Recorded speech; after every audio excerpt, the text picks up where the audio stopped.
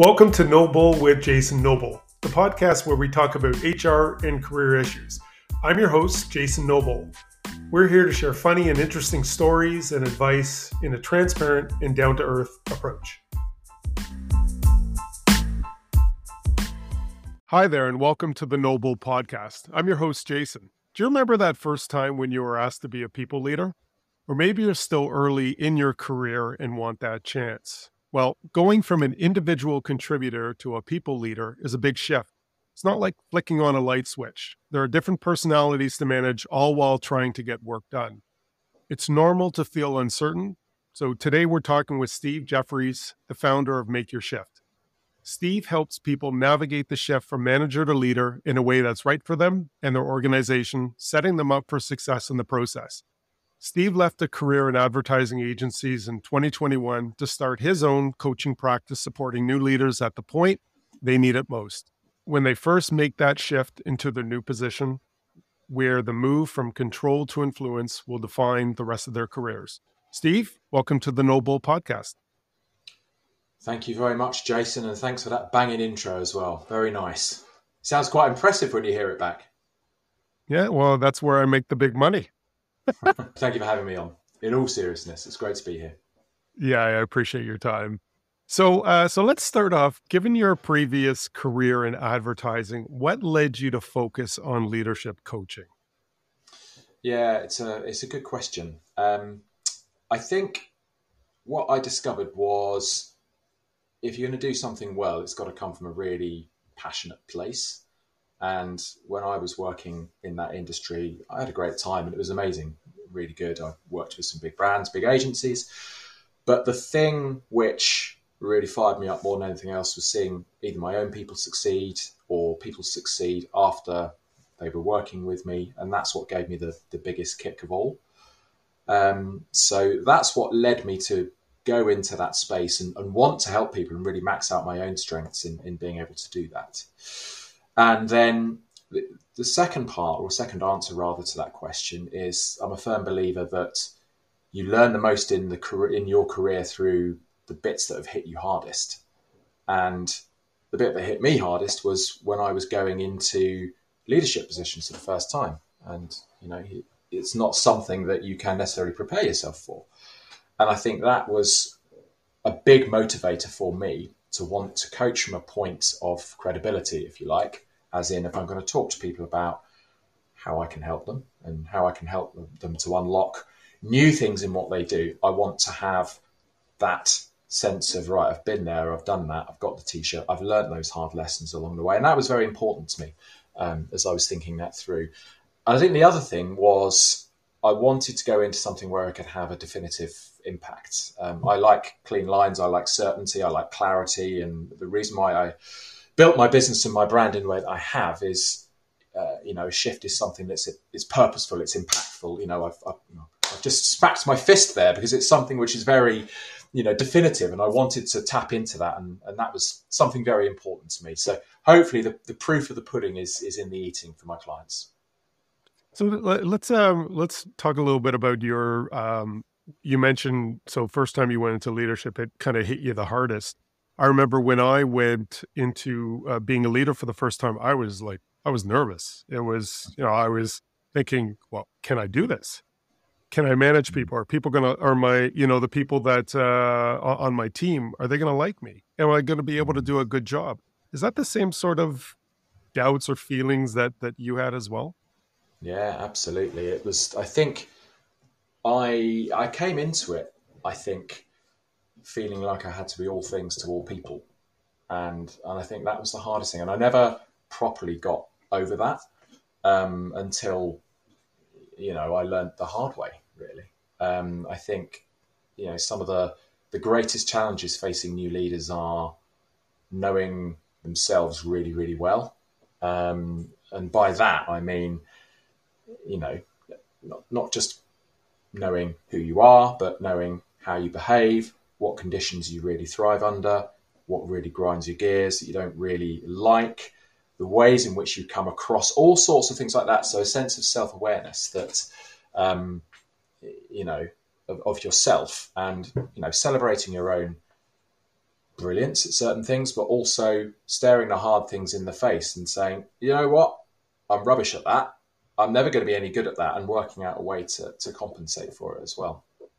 And I think the other thing that comes to mind as I'm thinking about that is, I'm reminded of the Marshall Goldsmith book, What Got You Here Won't Get You There. And I think every single new leader should tap into that and realize, okay, you might have been lauded up to a certain point, but taking it on to the next stage is not going to be as easy or as plain sailing. Yeah, I remember, so I became a people leader around the same time I had my first child.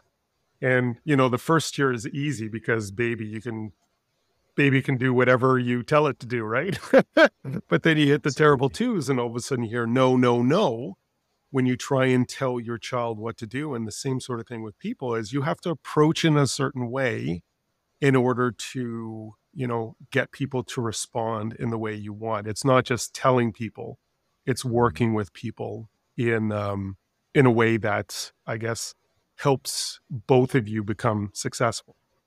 And Exactly. and you got to do it in a way that you're likable. So moving on to that, so what would you describe as the greatest challenges facing new leaders, and why are they so critical? Greatest challenges. I think the first one, and you've hinted at it there, really, is you kind of avoiding the Superman complex. So avoiding that sense that you've got to come in and you've got to be the solver of all things. You've got to be the best person at all things. You've got to be, proving your worth, proving your value, proving that you can do it, proving really that you should be in the position that you are. I think that's probably one of the biggest challenges. That just because you are now seen as a leader within a business or on a team, you don't have to have all those answers. And, it depends on personalities as well. I think that's quite a hard thing to grasp. And I think that's part ego and part naivety, really, because ego from the point of view, you're, as I've said earlier, you're lauded for being really good at what you do, and you've been promoted on the back of some stellar performance or what have you. And then all of a sudden you come in and, okay, you've got a bigger paycheck, you've got a bigger team to lead. All of a sudden you've got to do all those things that you did really, really well, but on a much bigger scale and do it more. And that sense that, you have to do that. And I think that's a really big challenge to overcome, and a very difficult one to break down. And one that is, I don't know, I don't know the answer to this, but it's just coming to my head that I don't know if it's something you have to figure out yourself, or you need a very good mentor or a very good person side by side with you who can help you to see those truths in the face and help you to answer those questions. So I think that's, I'd say, probably the biggest one to take on. In terms of others, I think it is learning to listen first. And I say that because it's very easy just to jump in and want to solve everything. And listening first and almost fighting the instinct just to jump in is really, really important. I say that now with a coach's hat on because I've been taught, in inverted commas, to listen properly at all different levels of listening. But it's true, you can get so much by what someone says, how they say it, what their body language is like, the environment they're in, all sorts of different things. And you've got to really tune into that and listen to it, because you can often get some answers that you would not otherwise be open to. And I think that is certainly a challenge that I certainly fell foul of it myself, listening well and taking the time to really listen and to pause as well and think, right, okay, I've heard all of that, not just jumping in and saying, right, yeah, know what we need to do, but no, right, I'm going to reflect on that. I'm going to look again, and then I'm going to go again. Yeah, and I remember, so when I was promoted, it was at a big company, yet there was no support, no internal, no external support to be able to help guide me along the path to be a successful manager. And I've seen this both in myself and other people, is usually people go one of two ways. You either want to be likable to your team because, you want to be the one that everyone wants to work for and root behind, and you want to get some early success. Or the other thing I've seen people do is, not necessarily in a negative approach, but lay down the hammer and basically go to get stuff done. So you're seen as either like really efficient. Your team is working to get stuff done as quickly and efficiently as possible. And that may not be the same as being likable. And I wish my younger self had that support from someone like yourself, again, either internal or external, to guide me towards being a better manager. So what would you say to new leaders to help them be successful? I would say be open to absolutely everything. So don't close anything off.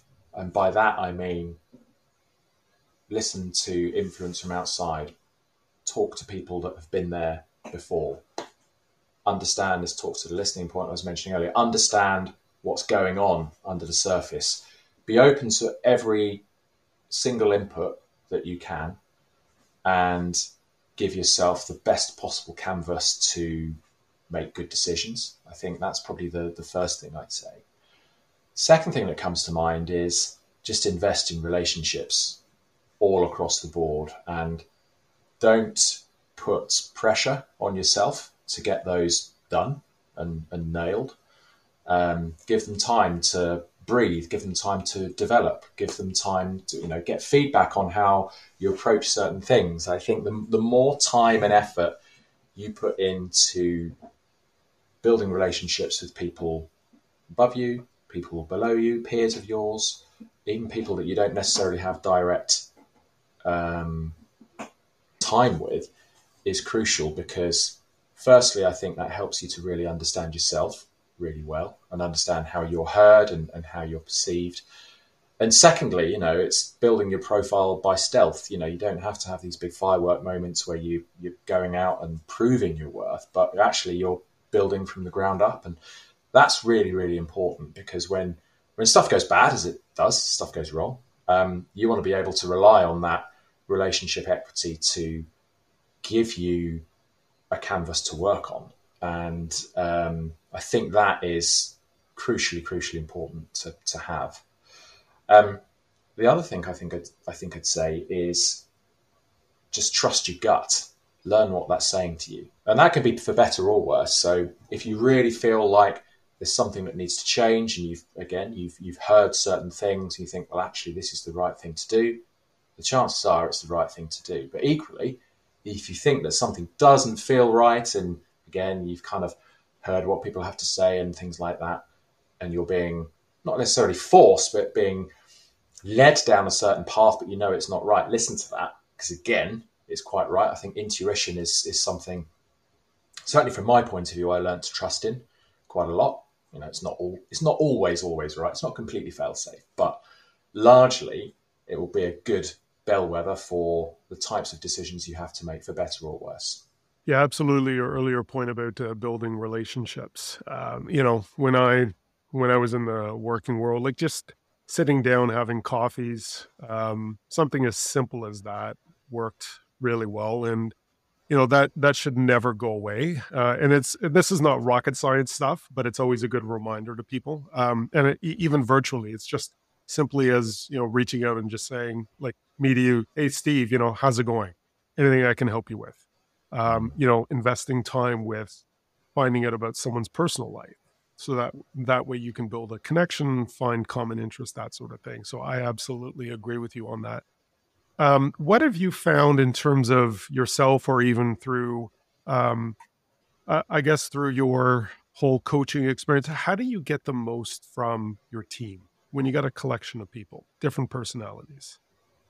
Yeah, how do you get the most from your team? I think, first of all, it is kind of understanding and having a firm idea of, I guess, what's the best way to term this? Which people like information certain ways, and being able to cater to that in a sensitive way. Number one, I think, because what motivates someone is a complete turn-off for someone else, and you can't always get that right. And I think, again, that comes down to the stealth with which you build those relationships. You've kind of got to be able to package certain pieces of information in certain ways. What sits above all of that, though, I think, is you've just got to build and maintain a vision of what it is you're trying to do. And that doesn't have to be this really, really lofty thing. But for example, it could be, do you know what? We're a team of 10 people here. Our job is to do X, Y, and Z. And our job is to be the best team in this company at being able to do this. That's what we are going to be known for. Obviously, I'm using that as an example. But I think the key thing is just to ensure that regardless of the way in which people are best motivated or anything like that, that they're all lined up behind the same vision. And you set that and ensure that people are able to question it, interrogate it, ask questions about it, see what their role is in it. But also that in as many meetings or one-to-ones that you have or whatever it might be, that you keep hammering that message home. And it doesn't have to be, a reminder each and every time. It might be as, circumspect as having it written or people having it written on their pad, or you have it written on the whiteboard when you come into a room, or it's at the head of every PowerPoint deck that you have, or it's at the top of every spreadsheet, whatever it is. Having that as a reminder of what's going on, I think helps to both keep people on point, again, regardless of who they are, how they receive things, what their personalities are, but also helps to subtly reinforce what your role is there to do, and that is to help them to be the best possible people that they can be, and that you're there to facilitate that for them. Excuse me. So I think that would be, hopefully I've answered that question there, but that would be, I think, the secret sauce to do things right. And it's going to work in different ways for different people. So what were some of the biggest lessons you learned in your career? Oh, that's a good one. Biggest lessons I learned. I think firstly would be that you do your most impactful work in the background. It's not when you are leading a town hall meeting. It's not when you are doing the best presentation ever.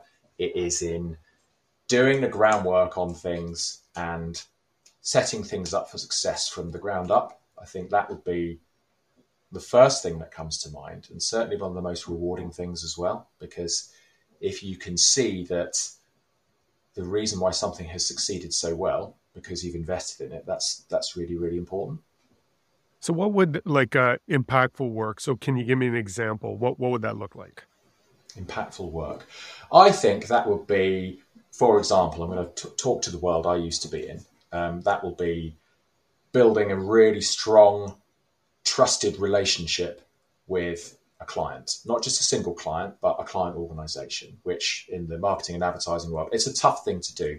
You can just as well win trust one day, but then lose it the next by doing something completely daft. I'm sure that translates to many industries. Yep.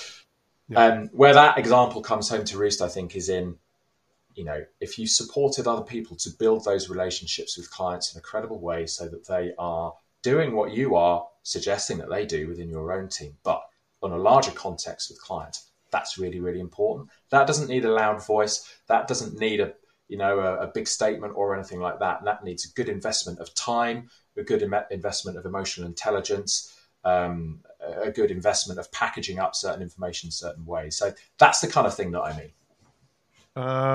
And so when I was a people leader, two common problems I faced were resolving conflicts between people and managing changing priorities. So, conflicts, whether people on the same team or working on a project, so people on different teams. And then there was always the issue of, the boss coming over and saying, hey, look, I know I asked you to do ABC. Well, we have to get rid of B and C right now. They're not a priority. I need you to do A and D. What's some advice you have to manage these? I'm going to take your second one first, actually, which is the managing priorities one. And I think, I guess there's two bits to that. So the first bit is kind of getting yourself on side with, right, this has changed, and getting yourself to be calm and reflective and on board with that.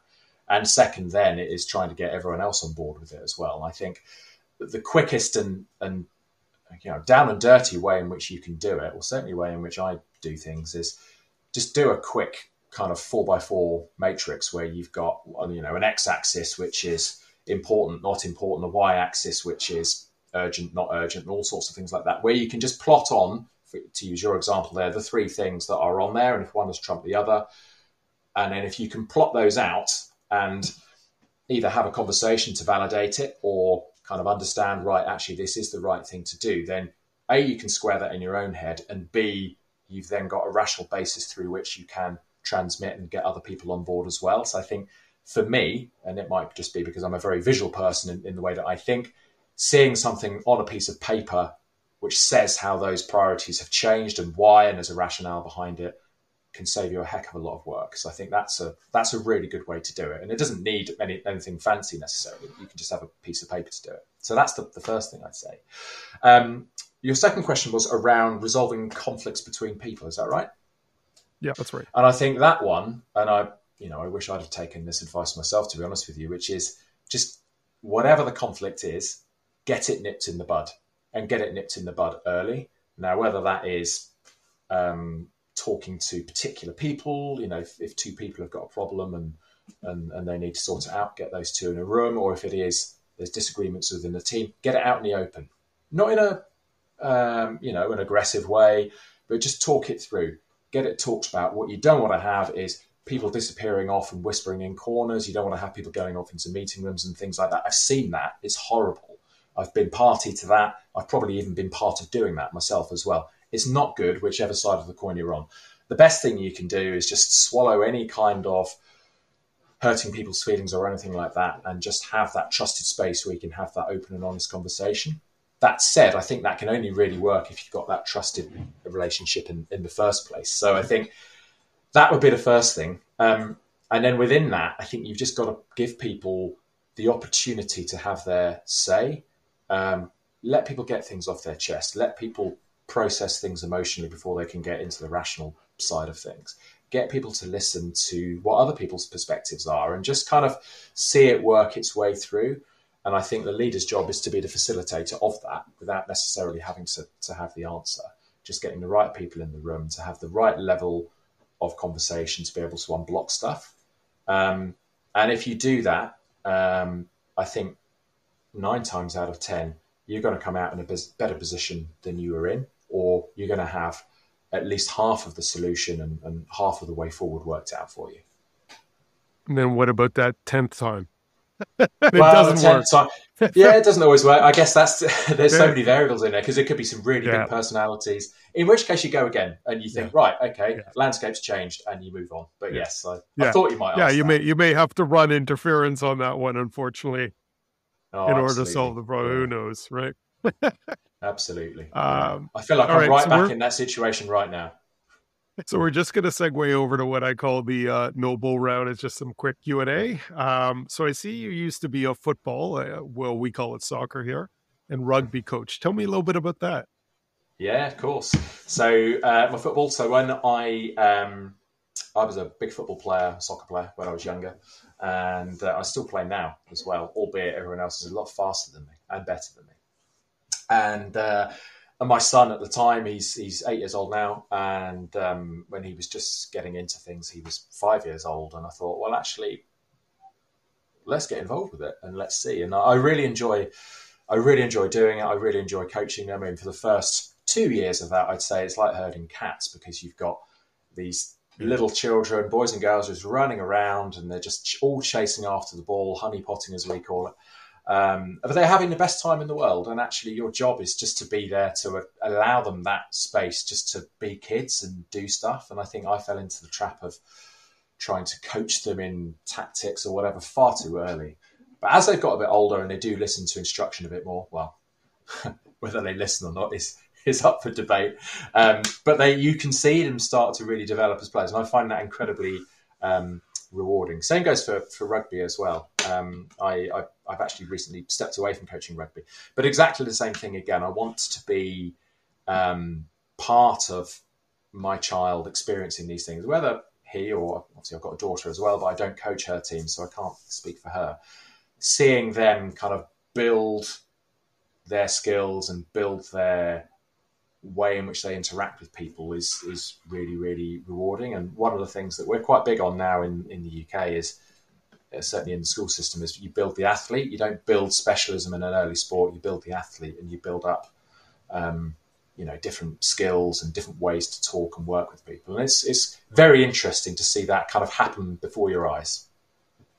Yeah, my youngest son used to play soccer and basketball, and to your point, when he was young, 6, 7 years old, all the kids would run after the ball, and then eventually, as they get older, they learn the discipline of playing the sport, and they learn how to think in terms of to look at different situations and actually plan ahead or prepare for it and know what to do. So there's Mm, obviously good things to do and not so good things to do. And then when you do something that doesn't work out, how to recoup from that. So good for you mm. for coaching. It's not easy. No, certainly not. But I enjoy it. I love it. I think when I'm out there on the sidelines on a Saturday morning, I don't think of anything else. It's one of the highlights of my week. So talk to me also about, I also notice you mentor young marketers in your former industry. That also must be rewarding. It is, yeah. I think it kind of talks to some of the points I was making earlier. In that I feel like I've got a lot of experience in that industry, and there's still um, an itch I want to scratch, as it were, in that old industry. And I think that gives me a good opportunity to do it. And often the problems that come across my desk or over the computer screen, as it often is, I've I've seen in some form or another, and it's quite nice to be able to kind of see what they would want to do and then offer them a perspective on how they might want to do it. And that's quite a nice, refreshing counterpoise from coaching, where obviously you don't give the answers, but you allow people the space to do that. But it allows me to actually do that bit where I can say, well, actually, having been there and done that, these are a couple of the things that you could do. Perhaps this one might work better. What sits best with you? So it kind of bridges those two worlds, and I enjoy doing it because it's an industry I still miss. I spent so long there, and it's a good way to get back into it without having to go knee deep back into the stuff I used to do. Perfect. So, Steve, just before we go, how can people reach you if they'd like to learn more? Yeah, well, you can find me on LinkedIn, either Steve Jefferys, that's Jeffferys, a bit of an odd spelling. Um, my business is called Your Shift or makeyourshift.co.uk, and my email is steve@makeyourshift.co.uk. Okay, I'll put that in the show notes so people can reach you. Steve, thank you so much for your time. I really appreciate it. No problem at all. Thank you so much for having me on, Jason. I've really enjoyed the conversation.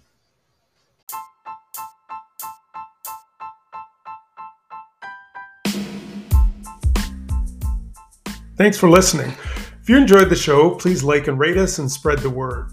Do you have any questions or suggestions, or are you an HR leader that has great stories and advice to share? Then send me a note at podcast@noblesearchgroup.com. That's podcast@noblesearchgroup.com.